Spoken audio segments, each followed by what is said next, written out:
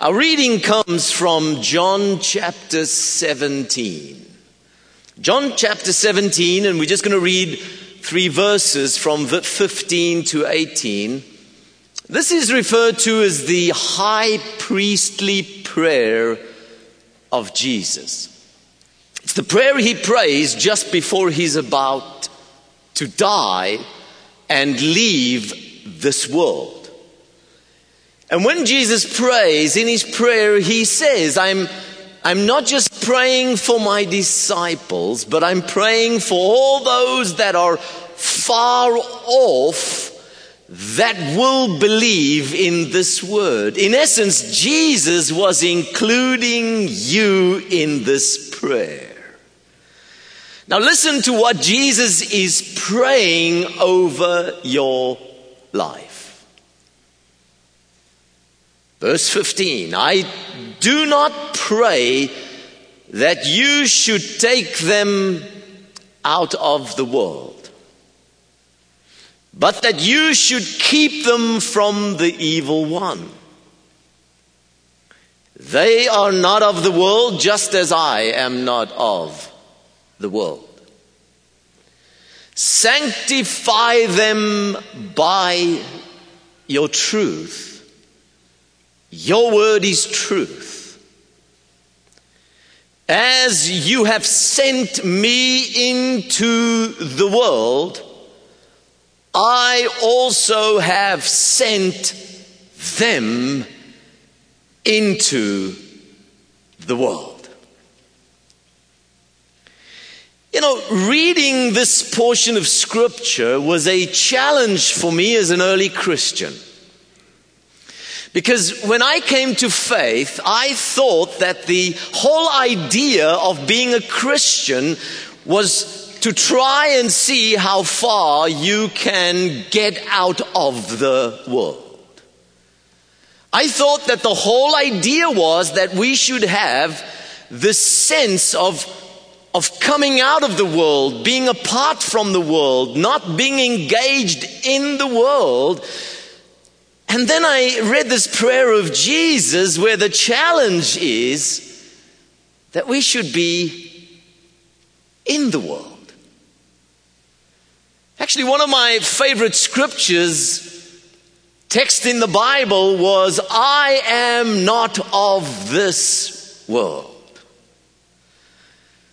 But then I discovered that this particular text, we are not of this world, is in a particular context.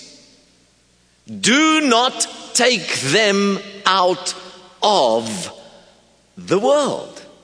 You that are not of the world, your engagement, your mission is to be in the world. I struggled and grappled with this until one day I got a revelation. And I got this revelation when I was trying to set my dog free from fleas. So I share with Liberty today the parable of the fleas. My dog had fleas, and I decided I was going to start at the tail end, and I was going to work through the hair of the dog, trying to find every flea and set my dog free from fleas. I don't know if you've ever tried this, but it's a pretty challenging exercise. As I was busy doing this, a friend of mine arrived, asked me what I was doing, and I explained to him my project. And he looked at me and said, Alan, why don't you just go and buy a flea collar at the store? I thought, well, there's an idea I hadn't thought about. So I went to the store, got the flea collar, put it around the neck of the dog, and within 3 days, all the fleas are gone. I'm amazed. I'm intrigued. I'm trying to figure out, how does this work? I mean, how did the fleas at the tail end know there is now a flea collar around the neck of the dog? I mean, how did they know it was a flea collar? I did not explain it to them. I had the instructions with me. Somehow the fleas knew it's time to get off. So I went back to my friend and I said, would you explain to me how this works? He says, it's actually pretty simple. He says, on this flea collar there is a powder, and when the dog moves, the hair brushes against the collar, the powder is released, it sits on the skin of the dog, it's then assimilated through the skin into the bloodstream of the dog, and it builds up an immunity within the bloodstream. And now, as the blood circulates through the dog, when the flea at the tail end now bites the dog, the flea dies and the dog lives. And I said, hallelujah, I now understand John 17. Because this was in essence what Jesus was praying, right? Father, I do not pray that you take them out of the flea nest of this world. Put them right in between the fleas. It's a new translation, okay? But do something to them. Sanctify them by your truth. Let truth so empower their lives. Let truth so capture who they are that when they enter into this world, they will not be affected by the world, but they will affect their world. Wow.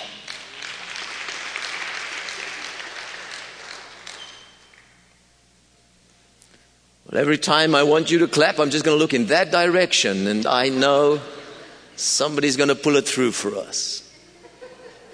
Listen, this is worth clapping for, because once you understand this principle, this is the power of truth.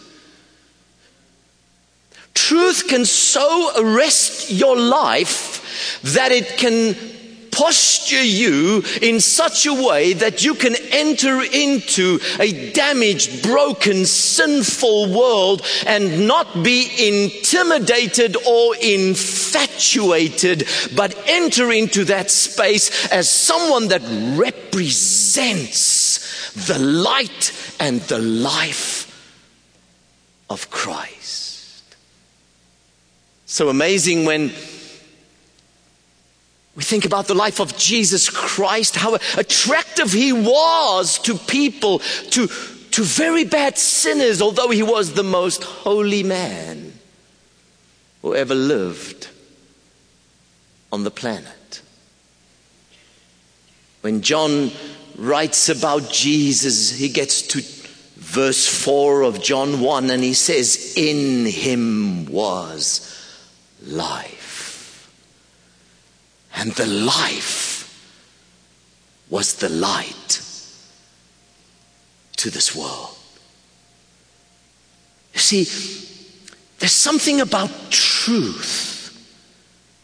Something about this truth that empowers us to become instruments of light, of grace to a world.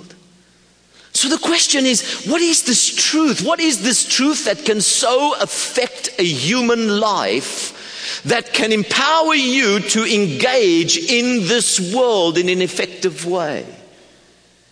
And we recognize that this truth is found in Christ. He is the way, the truth, and the life. And it's this discovery of our lives associated with Christ that we discover who we truly are.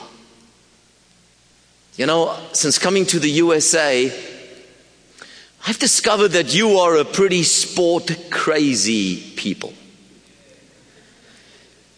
And I've been taken to some of the sporting events and not understanding too much about the rules of the games, I've been watching the fans. And it's very interesting for me to see how the fans react and respond when their team has won. Something happens to them. Suddenly they get an attitude. It's like they don't walk, they move. And if you ask them who won, they would answer, we won. Say, what do you mean we won? You did nothing, man. Say, hey, no, when the team wins, I win. Isn't it amazing that a recorded victory suddenly has a bearing on a human's life in terms of how he thinks, how he feels, how he engages, how he speaks, how he relates to people? Something happens to him because of that recorded victory. He somehow sees himself identified, associated, connected to that recorded victory. Folks, 2,000 years ago, the greatest victory for humanity was recorded, never to be challenged again. Never to be challenged again. And here is the amazing thing. You are included in that reference. And it's the discovery of that inclusion. That's what we call faith. It's the response to this revelation, to this seeing, to this knowing that that victory has a bearing on my life. And I identify with that victory because the Bible says very clearly that when Christ died, I died with him. I died and was buried with Christ. Such a powerful statement, such a powerful truth, because what does that mean? It means that I died for my old inferior life in Adam. And that this life that was subjected to the influence of the power of sin was effectively dealt with on the cross. When Jesus Christ died and said it is finished, he had dealt with the oppression of sin over our lives. And the Bible is clear that we no longer have to bow our knees to sin because the power of sin has forever been broken over our lives. We died. That's what Romans chapter 8 verse 2 teaches us. For the law of the Spirit of life in Christ Jesus has set us free from the law of sin and death. See, when the Bible speaks about a law here, it's speaking about an authority. The authority of the Spirit of life in Christ set me free from the authority of sin and death. But not only did I die with Christ, the Bible is very clear. It says that we were raised with Christ into newness of life, into resurrection life, into the Christ life. We have a new identity. No longer does Adam define who we are. Jesus Christ is now the reference of our true identity, and we understand who we are as we discover who he is. We were raised with him into newness of life. You are a new creature in Christ. You see, once you understand that, once you understand who you truly are, it changes how you live, because identity precedes activity. The way you perceive yourself will determine how you engage. You see, it's this truth that empowers us to engage in this world. Not only were we raised with Christ, the Bible teaches us that we share in his triumph and that we are seated with Christ in heavenly places. What does that mean? It means a place of authority. It means a place of influence, a place where we could actually lean in and affect and change our world. You see, truth is not just there to get us into heaven. Truth is so designed that when you discover it, it empowers you to live an effective life here on earth. You see, this world really needs us. South Florida really needs us. Fort Lauderdale really needs us. And we've been empowered with truth that we can engage this damaged, broken world. But you see, many times we are like the people of Jerusalem. Oh, they so loved Jerusalem. Jerusalem was Jerusalem, the city of peace. Shalom is this reference of wholeness, completeness, health, welfare, safety, soundness, tranquility, prosperity, this fullness of God idea. And they loved Jerusalem. They despised another city called Babylon. Because Babylon was the antitype of Jerusalem. Actually, from Genesis right through to Revelation, about 450 times in the Bible, Babylon is the antitype of Jerusalem. The Jews despised Babylon. Actually, if a Jew wanted to insult you, he would say, man, go to Babylon. And then the unthinkable happens. The Babylonians come and they conquer Jerusalem and they break down the walls and they break down the temple and they take these Jewish people all the way as exiles to Babylon. And while they're in Babylon, sitting there at the river, the Bible says they hung up their harps on the willows. And the Babylonians come to them and say, hey, would you sing us a song? We hear you guys sing such beautiful songs. And then they say, by the rivers of Babylon, how can we sing a song in a strange land? How can we exercise our spirituality? How can we live out this which is pure and so precious to us? How can we give expression to that here in Babylon? We have to go back to Jerusalem. And it's in that context that God speaks to them. They're just wanting to get out of Babylon.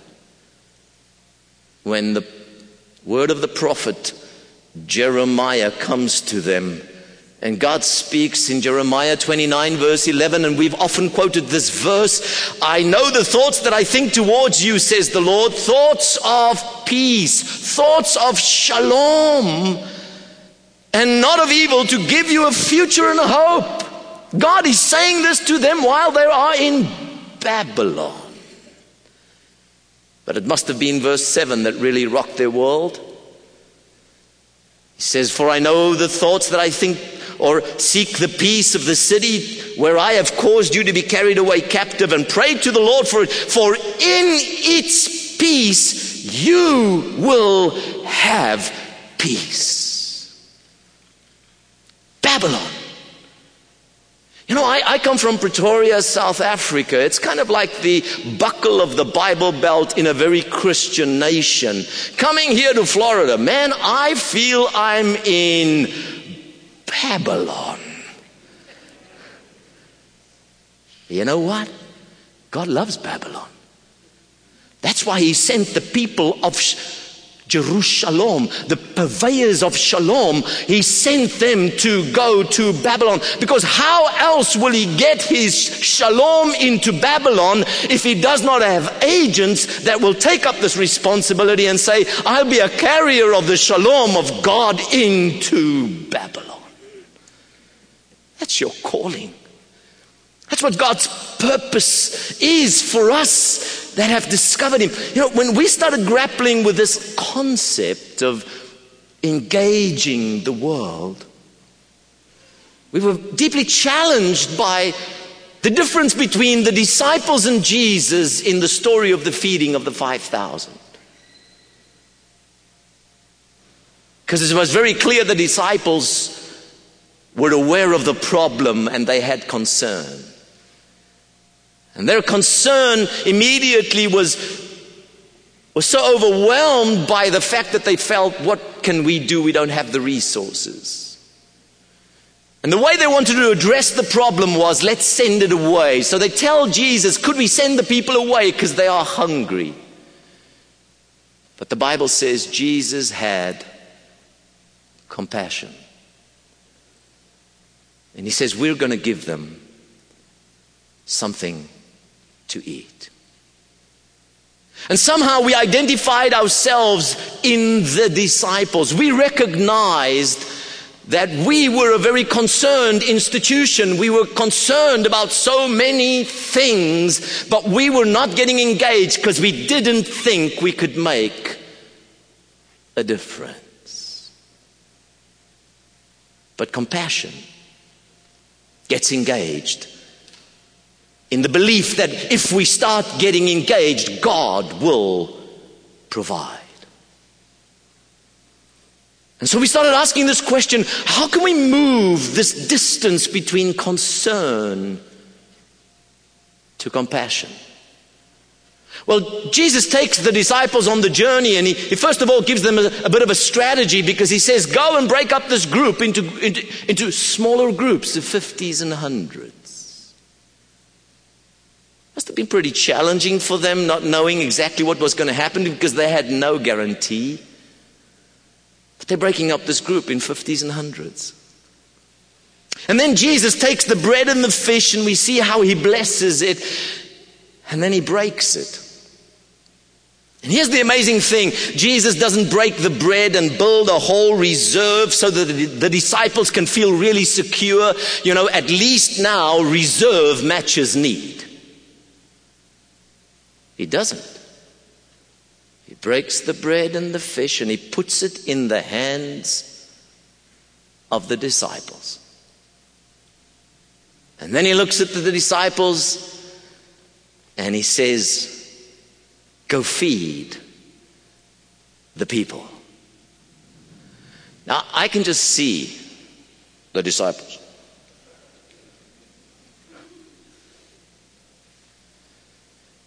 Can you feel the tension of that moment? But it was Jesus that said it, so might as well go do it. I see how he walks down to a group of 100 and then decides, no, let's rather start with a group of 50. I see that disciple breaking that first piece. I guarantee you, the first piece was a small piece. Why? He's a smart disciple. This stuff's got to last. I mean, can you imagine the first guy that got the first piece? So this is it, huh? You guys went to all this trouble for this. I mean, I just see that moment, like, you know, and I see him breaking another piece. I see him breaking another piece. And as he's breaking the pieces, there's the sense something is happening. And I see how he tests it, just breaking a bigger piece. And then take another big piece. And another big... Hey, help yourselves. That's literally what I think happened, because the Bible says they picked up 12 baskets full. They had so much. Here's the principle. With this I close. God has called us as the carriers of truth, because he wants us to engage a broken Babylonian environment, so that we can step into that, not with a grand plan, not with some massive scheme and strategy process, but with this understanding. If every disciple just asked, what is the next step? What is the small piece I can break? And I leave you with this challenge. Just start breaking the pieces. May God's grace be upon you, upon this ministry, as you do great things for God in this community.